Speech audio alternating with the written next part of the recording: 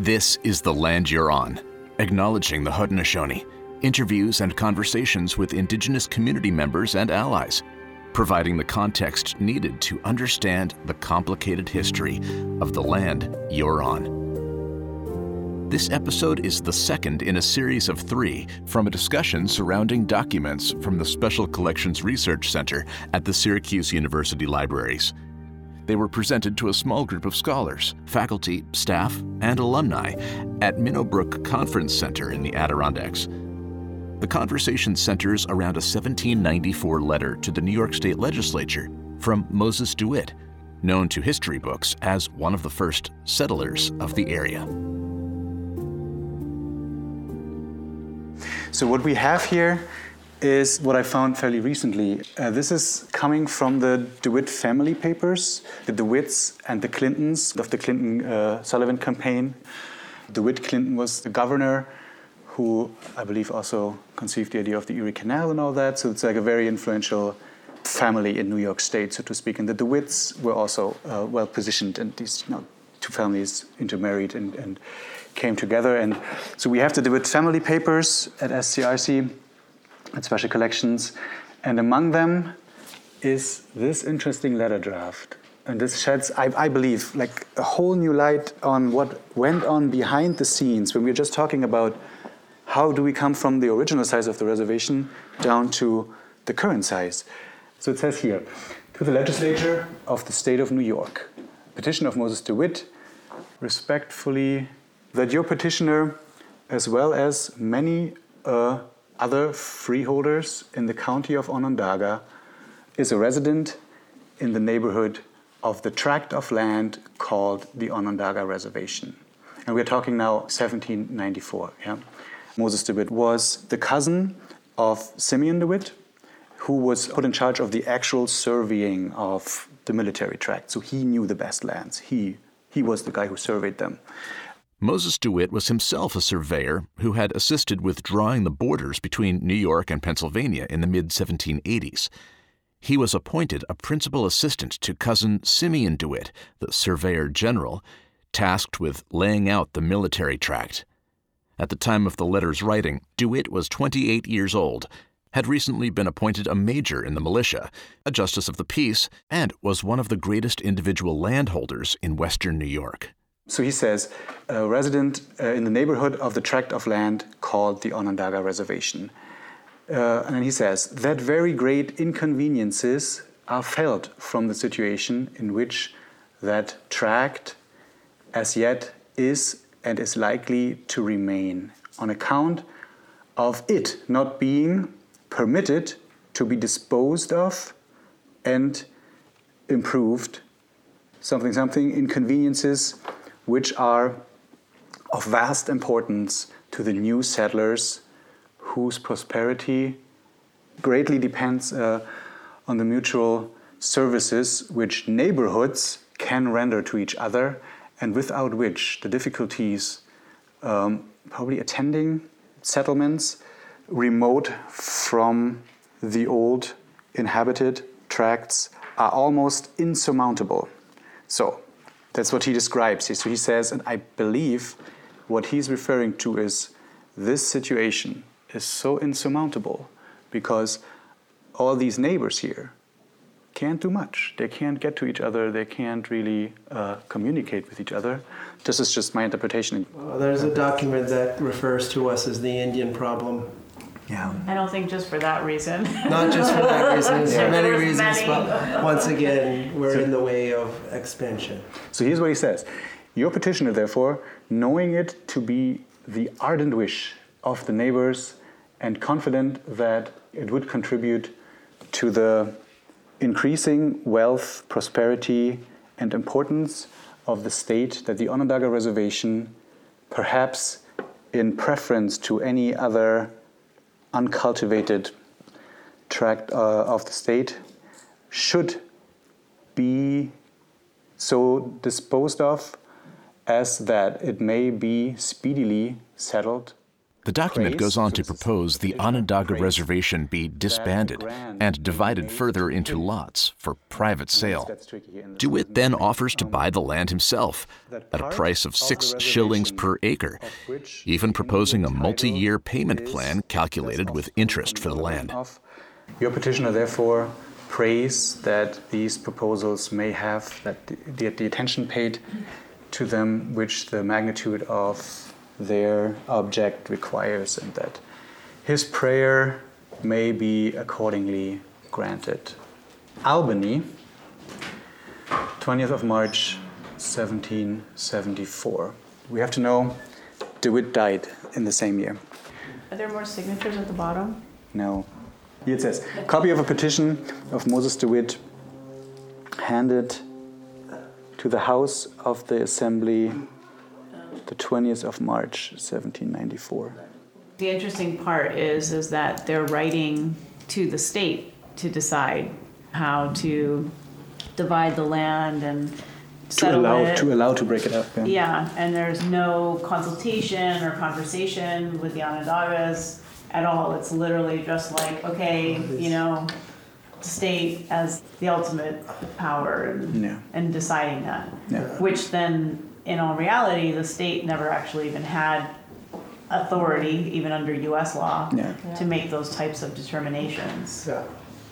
So if it's interesting, because now you look and you have, in Syracuse, you have like the town of DeWitt. And the other question that I also have is, I'd have to go back and look at the language, but he's proposing to pay who? The state? 6 shillings per acre in order to take the land, right? And then divvy it up. Yeah. Nowhere in there, are the Onondagas, other than saying Onondaga Reservation, are they even considered as people, as a nation? They're... And to me, it sounds like this, like the stereotypical 19th century manifest destiny, the way he puts everything, there are uncultivated tracts of land that are in the way of neighborhoods communicating with each other and growing and flourishing, because there is this nuisance of a tract of land in the middle that hinders us from progress. This is the language he uses essentially. As you can see, I'm not making this up. That's a language that's been used in regards to indigenous people for hundreds of years and continued as expansion moved west, and the Sioux were referred to in the same way, the hindrance. John Wayne was immortalized for his ability to clear that space out. And So I think what would be Western interesting to see is if you can look further into other historical associations and societies in Onondaga County to see what would be the relationship between DeWitt and Ephraim Webster. The state archives, probably, state because archives. This went to the assembly, so I think it should be the state archives that should be officially in charge of anything incoming correspondence pertaining to the government of New York. I think, though, even though there may be some pieces here that are sort of missing, right? Like you're saying, is this responsible for then that, decimation of the land base, which it looks obviously like it is based on what he wrote in his letter and what you see in the map. But in the end, the Onondagas clearly haven't been consulted and aren't part of the negotiation or conversation. The assumption here is that the state owns the land, not the Onondagas. Because you go to the state asking to purchase the land, and who's it from? There's no indication the money's going to the Onondagas. Right. It's going to the state. So I wonder if that has, and what also a follow-up would be interesting to see, what was the Assembly's response to this? But the interesting thing is, so he is referring to the tract of land that we call the Onondaga Nation. So if it was still considered the Onondaga Nation. Did they call it the nation or the reservation? Sorry, excuse me, Onondaga Reservation. So you think that he would just, New York State would even consider the reservation their land, essentially? The 1784 Treaty of Fort Stanwix established federal boundary lines between the United States and Onondaga, and reaffirmed both as sovereign nations. However, less than a year later, Anti-federalist Governor of New York State, George Clinton, began negotiations with individuals from member nations of the Haudenosaunee Confederacy.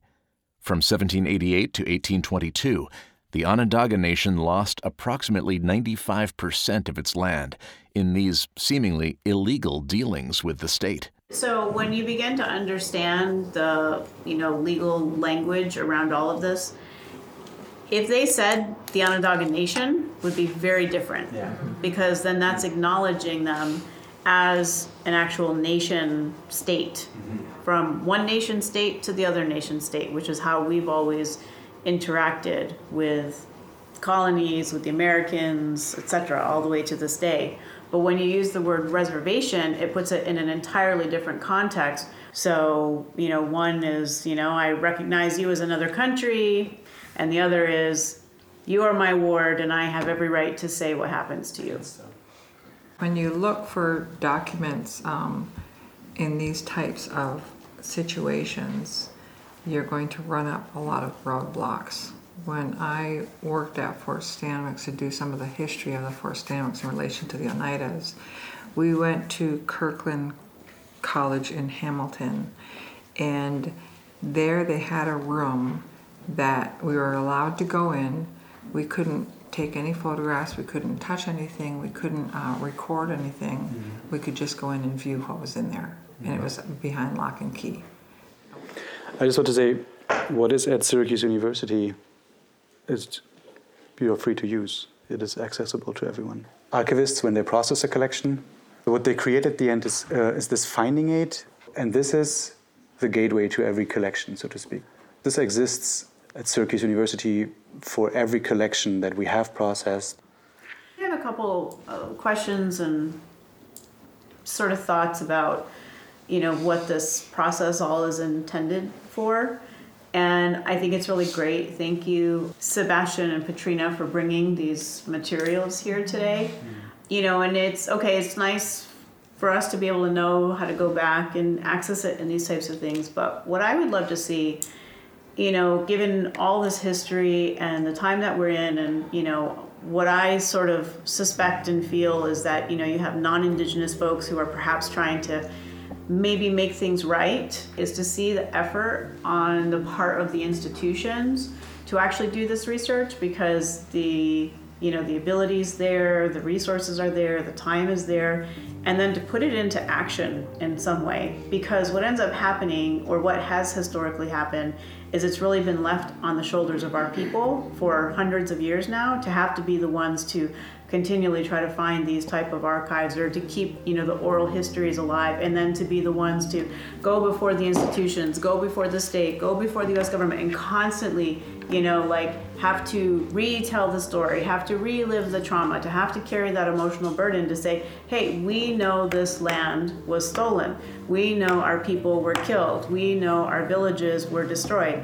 And the mainstream narrative has always been one that has just eliminated that history, right? And so, you are finding these little nuggets now and saying, wow, you are beginning to piece together the story, and maybe you don't have all the pieces. Well, what is it that Syracuse University now wishes to do, if having this information and being able to have the resources from staff members to the finances, so that all the citizens in Syracuse, the city of Syracuse, and all those who work for Syracuse University to be able to say, okay, here's what we were able to uncover, and what the Onondagas have been saying for the last 200 years is really quite accurate, and here's what we have to support them. That's a very different space than one just continuing to leave it on the people to have to perpetually and continually have to try to get people to hear that story and to believe it.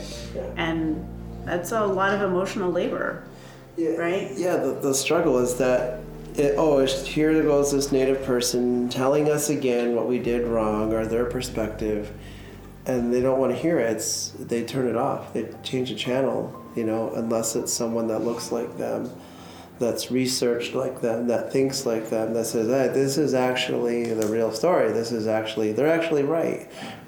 We need those allies. We need those people like Sally to sit in that space and say, yeah, this is the research that I've seen, and I'm going to introduce it to a way that you're used to hearing it, and these people are right. Their oral stories are correct. And I'm looking at the dates on this, and I'm counting back 150 years for Syracuse University. I'm thinking and looking at the numbers that you're presenting there. And just in the bottom of that document, it said certain amount of land that was designated to be allocated for school. Was Syracuse University part of that allocation? So what legacy and responsibility does Syracuse University hold to that document?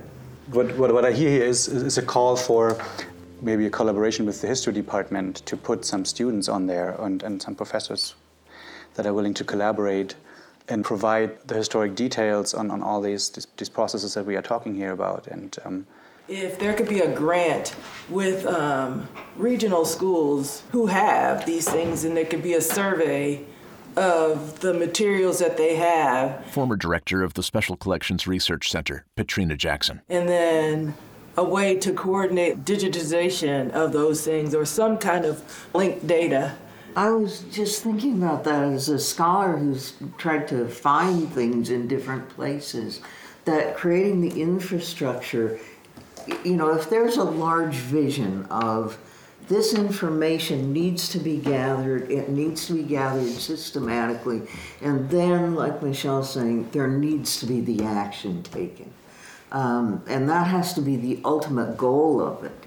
Mm-hmm. That's not an after effect. That's like, here's the plan. And that kind of infrastructure and action housed at an institution like Syracuse University creates an opportunity for it to be a research hub for Native studies that would be monumental within the United States, beyond something that's going on at Arizona State, beyond something that's happening in California, that would be comparable to something that's going on in New Zealand. Mm-hmm. It really is kind of a reparations, I think, maybe to put it in that kind of way, like you owe us that at the very least. So, yeah. When we're talking about action and vision, one of the things that I really want to see happen is I'd love to see a library and a digital library that is dedicated to Haudenosaunee scholarship. And I saw this being dedicated in the name of Neil's father. So Chief Irving Powless Jr., and really focused in on our treaty rights. I don't know that this is connected or not, maybe it's not, but I'm just putting it out here because we're talking about this. And one of the things I said is, imagine how different our world would be if every single Haudenosaunee person knew their treaty rights. You were taught it as a kid. If you want to talk about emotional labor, you can go across all of our communities and you're going to find every single leader or even community leader within our communities has a shack, a closet, an office just filled with documentation. And it's individuals who've been doing this, right? Or doing it together as leadership. And how amazing would it be to have our own students go out, catalog all that, scan it all, catalog it, put it into some type of form that's accessible for our people to be able to access, right? So that we know our own history. Because like Danielle was saying, she didn't know until just 10 years ago when she was in college what any of this history was, because it wasn't taught, right? We received the same education if we went to a public school that you all received, which you know is very little, unless your family's there telling you the history because they've been one of those keepers of that oral history and continue to have told it, right? So you can even see, like, even among our people, there's that break in that history, and yet it's abundantly everywhere, but not organized in some accessible way. So I was seeing a library dedicated to him, and I say that specifically because he went into the courts just armed with only our treaty knowledge, and being sanctioned by the Onondaga Nation, and to be able to go and to create that, right, to go in and fight for these rights of ours based on knowledge of our treaties. And our world would be very different if we were all in the space of working together based on our treaty relationships, which we still say and tell Americans it's about a treaty relationship, which leads me to my next comment, which is reparations are not the same as treaty obligations. And I think that that's really important to understand. I feel like reparations might be the conscience of the American public to decide to want to make something right, but that's not treaty obligations. That's a very, very different type of interaction between nations and people, right? Because treaty obligations are things that the American forefathers created with our nations that we still uphold to this day. It's law. It's law. It's Right. law Yeah. 100% across the board. And even with all of that research and all of that work, and New York State finally still saying, yeah, you are tax exempt, only if you live on your land. Yeah, so for instance, like if, let's just say, like I walk into, I don't know, a shop in Destiny, USA, and I say, okay, I'm purchasing this and it is sales tax exempt. And they'll say, oh, well, it has to be delivered to the reservation in order for it to be tax exempt. And what I say is that's pure discrimination, because at the end of the day, you are on Onondaga territory. That's a total colonized construct of discrimination. And yeah. Well, and for that matter, we can use the New York State Thruway as an example. If you notice, the New York State Thruway runs through the territories of the Mohawk, the Cayuga, the Seneca, all of them. It goes to all of our lands all the way through. We were guaranteed free passage through there. In 25 years ago, Mad Bear Anderson refused to pay a thruway toll. Refused it. Sat there. And I remember when I was little, my mother taking over food to him, and so he'd stay there, and the police were there, and I mean they surrounded him like he was a hardened criminal. But he refused to get off the thruway and pay any kind of toll. And I thought, yeah, and they finally said, okay, good, just go. But that kind of New York State is just refusal to give even an inch when it comes to anything that we try and stand up for. This is part of the healing initiative that I'm doing. It's an educational healing initiative that I'm bringing to SU in my position as Ho'odia Wasik, because it's the educational system that basically wiped us out. We need educational healing. What do you do with people who don't know that they need healing? They show up in my office First. as the university ombuds, and they come into my office complaining about their conflict. That's how they know they need healing. They're struggling. Yeah. And it's not until they understand the struggle that they recognize that they need to maneuver through that struggle and where that struggle comes from. All our struggles come from our previous traumas, right? Danielle sharing her story of her family's struggles and how that's impacted her experience. Me and my family and the struggles that we had and the legacy of those locusts, right? That then goes back to our family struggles and our traumas that I, as a current person in this world now, have to work through and maneuver through those residuals. Even just marrying Michelle, we went through this journey looking into this, and we were at some different sites and spaces talking about the Sullivan Clinton campaign, and oh my gosh, and Oneida is marrying an Onondaga. We went to the Brewster Inn, and it's on the shores of Cazenovia Lake, and we're there looking at the lake, and the owner says, yeah, there's a boat that sunk here, a canoe where an Onondaga and Oneida died. And I said, what? And then she says, oh yeah, I heard the story. I had never heard the story before. It's a love story. Right? It's a love story of this Onondaga woman, right? I'm Onondaga man, but an Onondaga woman and an Oneida man who got together, got married, and they got chased. They got attacked. They got attacked by their own people. And they went into the lake and they sank and they died. And a number of years ago, they tried to pull up that canoe, and the Onondaga said, no, that's a burial site. And they resunk the canoe. So that canoe is still in Cazenovia Lake. So there we are sitting on the shores of the Brewster Inn, thinking about our wedding, realizing that we're actually healing a trauma between our communities. And then we're told that the Brewster who built that his family, his lineage comes from the Mayflower, and that the Brewster was like the the priest or whoever the spiritual leaders, I don't know what you call them, that was taking the folks on the Mayflower, that's his lineage. And he was friends with like the Rockefellers, and he brought big New York City money up and built the Brewster Inn, and, you know, as his summer retreat to be close to somebody he loved or whatever. And, but so then we realized, like, it's not just a healing between us, but it's also a healing between us as a confederacy and then all, you know, the settlers who came into the area. So we actually treated the first part of our wedding as a healing for all that trauma between all people, and to bring the peace back to the land, because that's really what has brought everybody here in the first place, is those white roots of peace that go out around the world. Then we went to Onondaga and got married in a longhouse in our traditions. Then we went to the Brewster and had a party. They're a big party. Because Michelle wanted to make sure that everybody knew that I was married to her.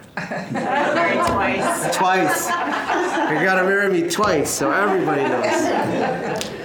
Well, and all of this, and Michelle just brought that up, that each one of us, native, non-native, indigenous, from wherever you are, has that lineage of trauma. No matter what you've been through, we have that lineage of trauma that needs to be healed.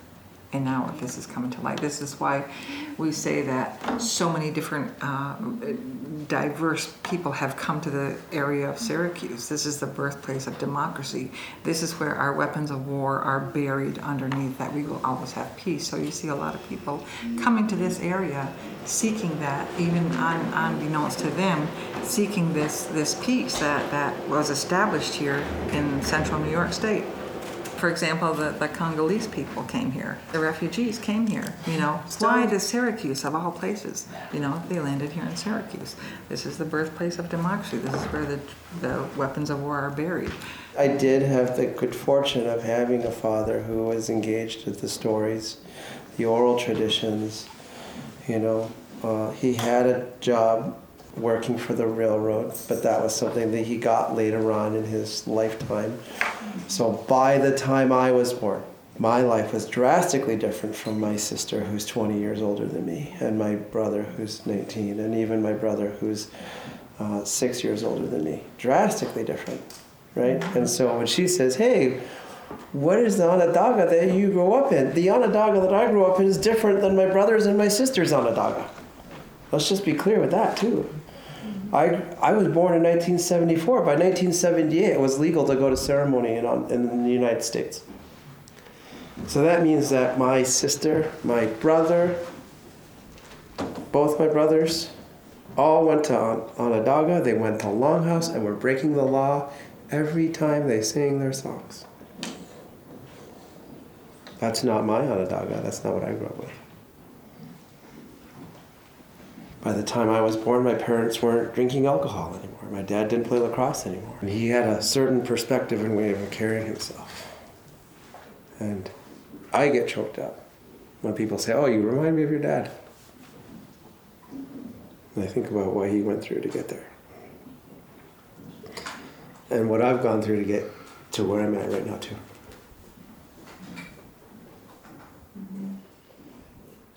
Yeah, and so we want that bubble and that high level of education from our culture. Yeah. We're not talking high level of education through an institution. That's an education of our people, right? And our history and our treaties, and right? And that's the kind of bubble that we want Sequoia to be in, and Adabria, and our boys, and our daughter, and all those future generations. So they feel just as empowered and strong, and know that where their feet are and wherever they walk, they're on their lands.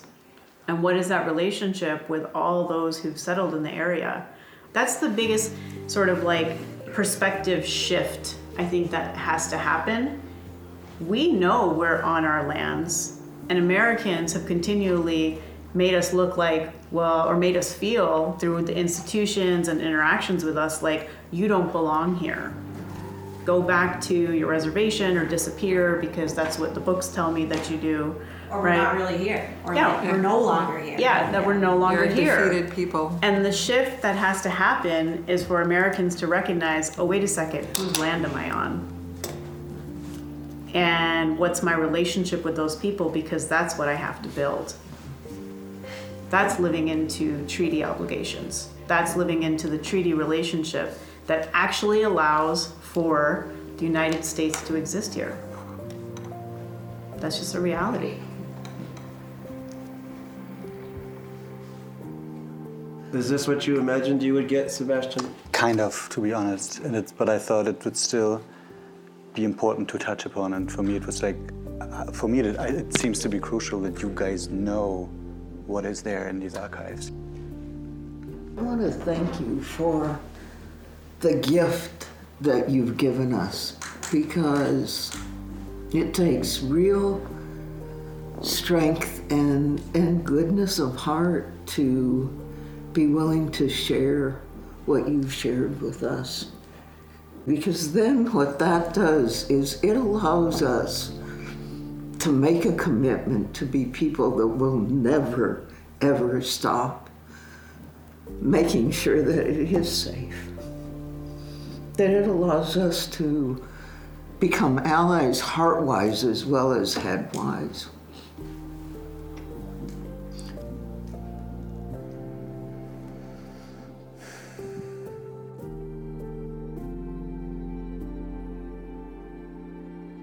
The Land You're On is a production of Access Audio, a storytelling initiative of the Special Collections Research Center at the Syracuse University Libraries. Produced by Brett Barry, Bianca Kaela-Breed, Neil Pallas, and Jim O'Connor. Post-production work by Silver Hollow Audio.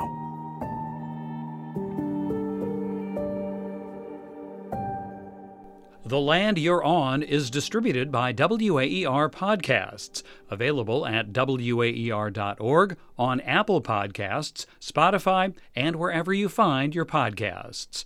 Production help for The Land You're On from Cal Doherty and Kevin Claus.